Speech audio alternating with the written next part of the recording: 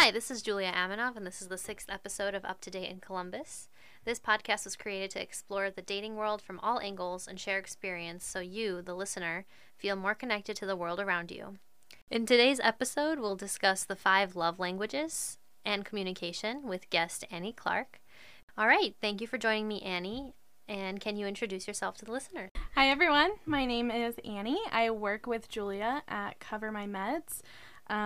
Currently single, loving it. I'm in the camp of single is a great place to be. And I think myself of a relationship expert just because I'm single, you know? That makes sense for sure. Yeah.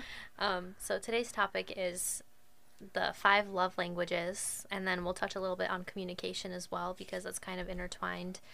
So why don't you define the 5 love languages? Yeah, for sure. So there are 5, obviously. The 5 that there are receiving gifts, quality time, words of affirmation, acts of service or devotion, and physical touch. Most of them are pretty self-explanatory. I think receiving gifts, obviously, receiving gifts, your partner buying you flowers or purse or whatever kind of makes you happy there, quality time, and that's kind of up to the person.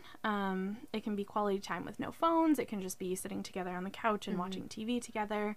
Words of affirmation, hey babe, you look beautiful today, or I really liked the dinner that we cooked together, just something like that. Acts of service, this one's a little bit harder to define, I think, but mostly doing little things is kind of how I see this one. My mom's best friend was telling me a story about how her ex-boyfriend used to go fill up her car for her with gas randomly and just go run it through the car wash, which I think is super cute. And that's so sweet. It's just I really hate getting gas. Yes. I just hate it. It's such a pain, and it's just something that that person does that shows you that they care and trying to do something for you. Physical touch, obviously, it's cuddling, doing kind of whatever you do that makes you happy to be close to that person physically. And again, that one is kind of up to each person, whether it be actually like cuddling or having sex or whatever that may be. So those are kind of the 5 that there are.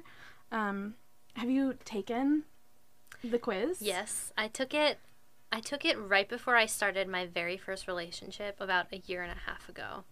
Yeah, which is... What are your 5? Or what's your top, I guess? So my top 2, so the first one was quality time, and then the second one was physical touch. Interesting. Yeah. Mine is also quality time, but my second one is, I'm pretty sure it's acts of service. Acts of service and words of affirmation were like neck and neck for me, but quality time's like very low on mine. Really? Which is super interesting. It's currently where I am in life. That's where it is. It used to be different, but yeah, that's where I am right now. So it's very interesting. Definitely, yeah. I feel like it can change based on your dating experience.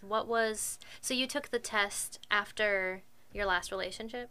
I actually took it during my last relationship and then made my boyfriend at the time take it with me so we could see, because I am a communication major, so even though a lot of it is kind of geared towards business communication, I kind of put it through every aspect of my life. I think communication is the most important thing that humans can do with one another. Oh, yeah. So I am all about communication. I'll take all the quizzes. I'll do all the things, even though it can be a little annoying. So we took it together, and it was really interesting to kind of see how each other prefers to be loved, basically. Did you find that you were both different? I honestly don't remember his because it was a while ago. Try to block some of that out of my memory. It's fine. But I think it was pretty similar, only because we were pretty compatible. So I thought with one another. And actually, the writer, it's actually a book if people don't know. The writer, Gary Chapman, his whole theory based around it is that people naturally give love the way they prefer to receive love.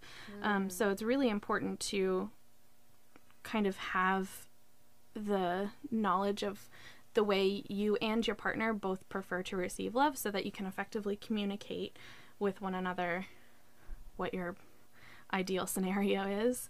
If someone's top one is if someone's top love language is receiving gifts and the other person is mega frugal and hates spending money, maybe you need to communicate that with each other, because that might not happen very naturally. So just something that is best to communicate with one another to have a cohesive, healthy, strong relationship, in my opinion. Do you think that the best relationships are the ones where people have the same love languages? This is actually interesting. I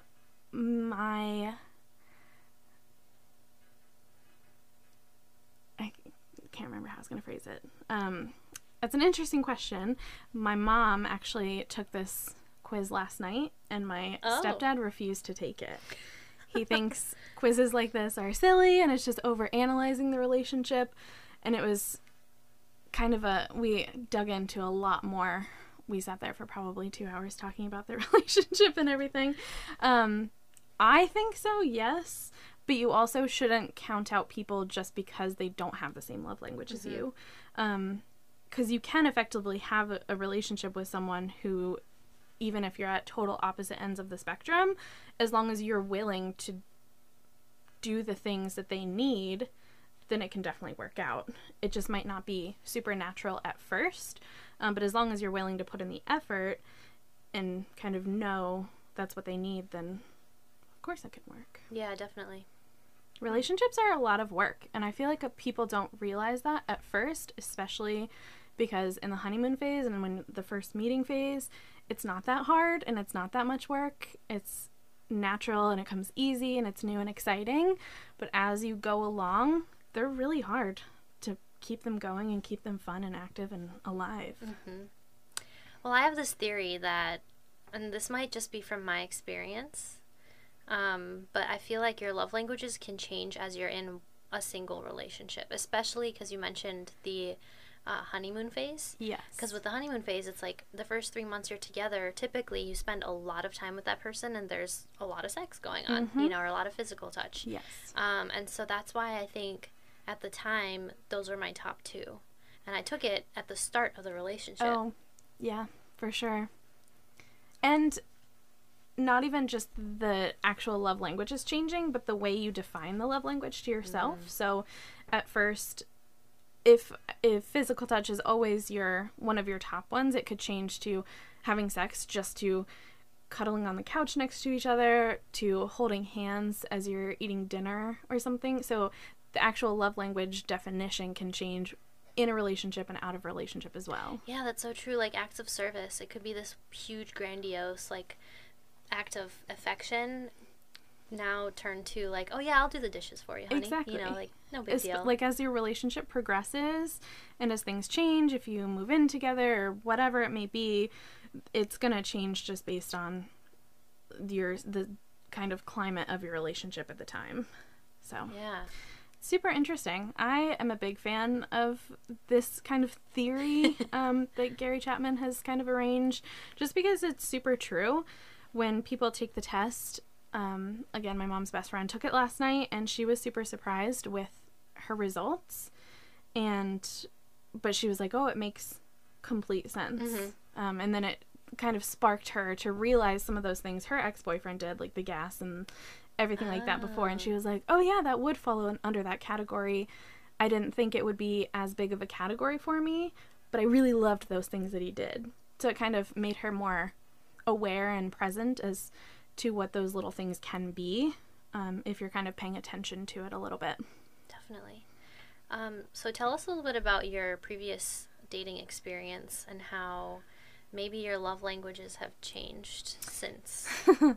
Well, I was in a super long relationship. I was dating the same person from age 15 to 23. I'll save you guys the math. That's 8 years. I think, right? You said 15 to 23? Yeah, it's 8. Just making sure. Yeah, so my love language in that relationship physical touch was totally at the top. And it's not now. I don't know if it's because I'm super jaded now and just don't want to physically give myself up to a person like that. It's kind of like a barrier that I've built up. Yeah.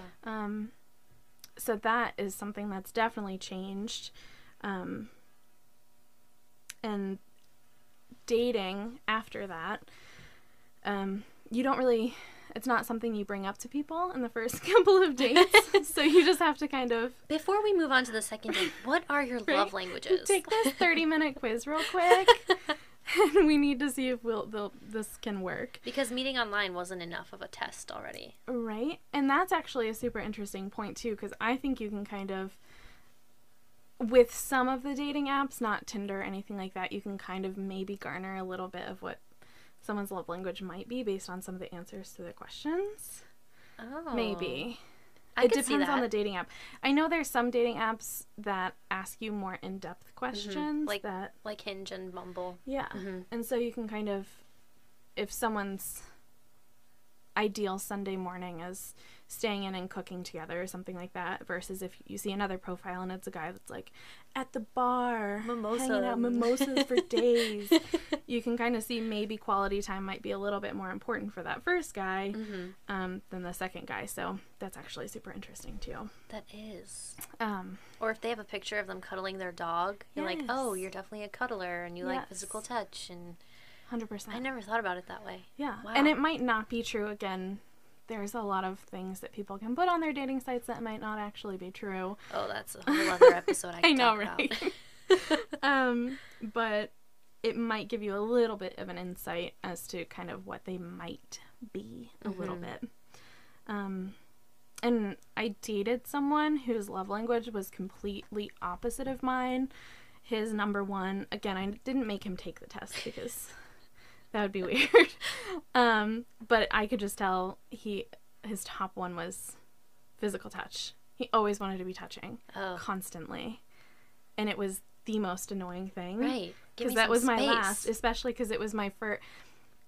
I don't like to call it a relationship because, I mean, we dated kind of on and off for like 4 months. Okay. So it was kind of a relationship, but I never let it be called that or be defined as that because it was kind of soon after my first one. And I just wasn't ready to call someone else my boyfriend at the time. After 8 years, yeah. Yeah. And that's one that it just didn't work anyway. His mom is a cold person. Yikes. And because my love language was complete opposite of his in the physical touch realm, I called him clingy and he called me cold, like his mom. So yikes. Yeah. So that one didn't work out. Not always saying it can't be like that, or that it can.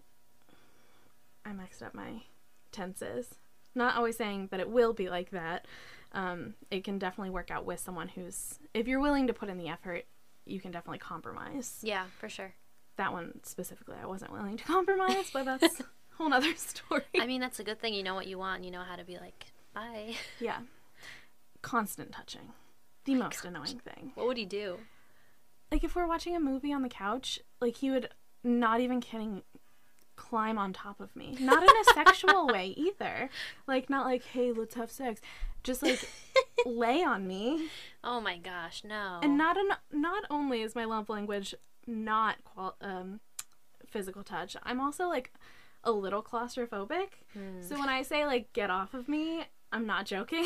Like, I will full on have a straight panic attack if you don't get off. So, yeah, that one did not work at all. Wow. And he did try to have sex a lot of the time, but that's, again, neither here nor there. Wow. So what is your top love language right now?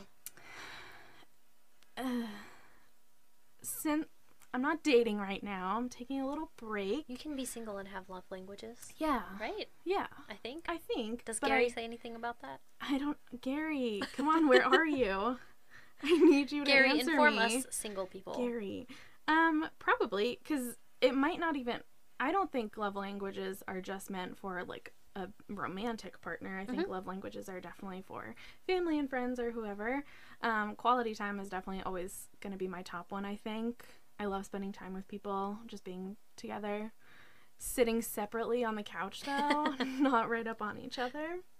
But yeah, it's definitely something that grows and evolves, and maybe I'll meet someone in a year from now, and I keep saying that, and physical touch will be my top one, and I'll be the clingy one. Who knows? It can definitely change and evolve, but at this time, quality time, acts of service. If anyone does anything nice for me, that's it. Game over. I'm done for. Well, yeah, I feel like I haven't taken the love language test in a long time, but I definitely don't think physical touch and quality time are my number one anymore. Which is super interesting. Yeah. You should take it. I think I will. Because you did it at the beginning of your last relationship. Mm-hmm. I think it'll be super different now as a single person. I agree. Or maybe not. I don't know. I think when it's brand new, it makes sense that those are the top two. But once you date for a little while longer and you are okay with having your own life, you know, because I'm fairly independent. But when I was dating my ex, I felt like I was constantly trying to see him all the time. Yes. And that was like too much quality time, to the point where it's not quality anymore. It's just time spent. For sure. Yeah, so that's why if I were to retake it, I feel like, I don't know, words of affirmation, I think I needed more throughout the relationship. But I was trying to tell myself, like, I was trying to reaffirm things on my own to myself without him having to say anything. But I feel like I really needed that. And that's where the communication aspect comes in, like, tenfold, is if you're taking this quiz or just recognizing it in yourself and you know what you need, you have to be able to talk to your partner about what you need. And it's, if they're not willing to give you what you need, then obviously the relationship isn't going to work from there. But you have to be honest and say, hey, this is where I am in life, and this is kind of what I need from you to feel fulfilled in the relationship. And that's not something you should ever feel guilty or ashamed for. It's who you are, and it's what you need. And if that person loves you or even likes you, then they should be willing to put in that effort and give you what you need. Yeah, obviously. I agree. And I feel like that works in every relationship, not just dating. Like, yes. I have friends where, and it's hard to be honest with people, especially if you're super close with them. But if you realize that the way that they're communicating with you or the way that they're treating you is not the way you want to be treated or the way you feel you deserve it, yes, it can be tough if you're not honest. 100%. And that's any aspect of life, any aspect of your relationship. You have to be comfortable enough to speak your mind and tell people what works for you and what doesn't. If you're not feeling fulfilled and you don't feel like you can talk to that person about it, then that person's not truly your partner. Because your partner in life should be the person you feel most comfortable with. So, yeah, I don't know. Communication, everyone. Do it. At what point do you think, and this might be overanalyzing things a bit, but that's what I do. I think it's what doesn't. Yeah, right. I have anxiety. I am constantly analyzing everything. Oh my God, same. It's painful. I'm thinking about how terrible my voice sounds right now constantly as I go through. You sound great. No, it's true. I mean, you overanalyze and it gives you anxiety because you think that things are worse than they are, different than they are. You just let it fester. Right. And then it becomes a little thing in your relationship.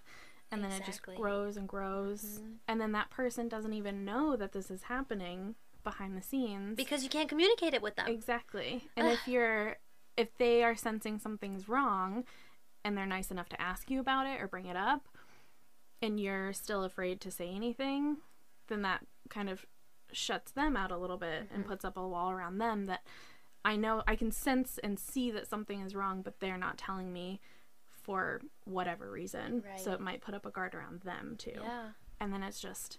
Or they get anxious too. Exactly. And then just forget about your love languages because you're just all anxious and not able to, be fully expressive. But the question that I was going to ask about, without trying to get too over analytical, and you might think this is, but is there a time in the relationship that you think is a good time to be communicative and be more open, or would you say that it has to happen from the very beginning? That's a really interesting question. I have been in one long relationship in my life, and the other, like, dating that I've done, I've never let get past the point to a relationship. Mm-hmm. So I don't know if I'm the best person to comment on that, because I don't know. In my first relationship, I was 15 years old. And so you say everything that's on your mind when you're 15 years old. It doesn't matter if it's, I don't know. But I think it has to start from the beginning. Don't walk into a first date and be like, hey, I want to get married by next year and have 3 kids by the time I'm 30. That might scare someone away. Does this seem like something you can do? Right? Don't have a checklist that you're sitting there saying, hey, what kind of house do you want in the future? Right. That's not cool communication. That's a little crazy. Not crazy. I don't like that word. Let's take that out. Extra. Let's use the it's term a little extra. That's good. But it's definitely, if you think about the first date, they're asking you questions, kind of like an interview type situation, and you have, like, in an ideal scenario, you're giving them honest answers. Mm-hmm. And that's the original communication that you're having is super honest. Hopefully, again, fingers crossed that you're giving and receiving honest answers from someone. But that's the most important communication from the get-go, that you're learning so much about someone's life in like a 1 to 2 hour meeting, For in sure. a sense. And so from there, you should be able to kind of continue that communication. Again, the more serious topics, it just depends. Later. Like my dad, for example, he has bipolar. Okay. And he's dating. And he doesn't know when a good time to bring up that he has bipolar. Yeah. So he asked me that the other day. Should I do second date, third date, not until things are getting more serious? And that's a whole other issue. But it's something that a lot of people face in every walk of life, whether it be mental illness or a child, or that they're divorced, or that they've never dated before, that they're a virgin. Who knows? Yeah. It's just a matter of, like, when do I say it? Right.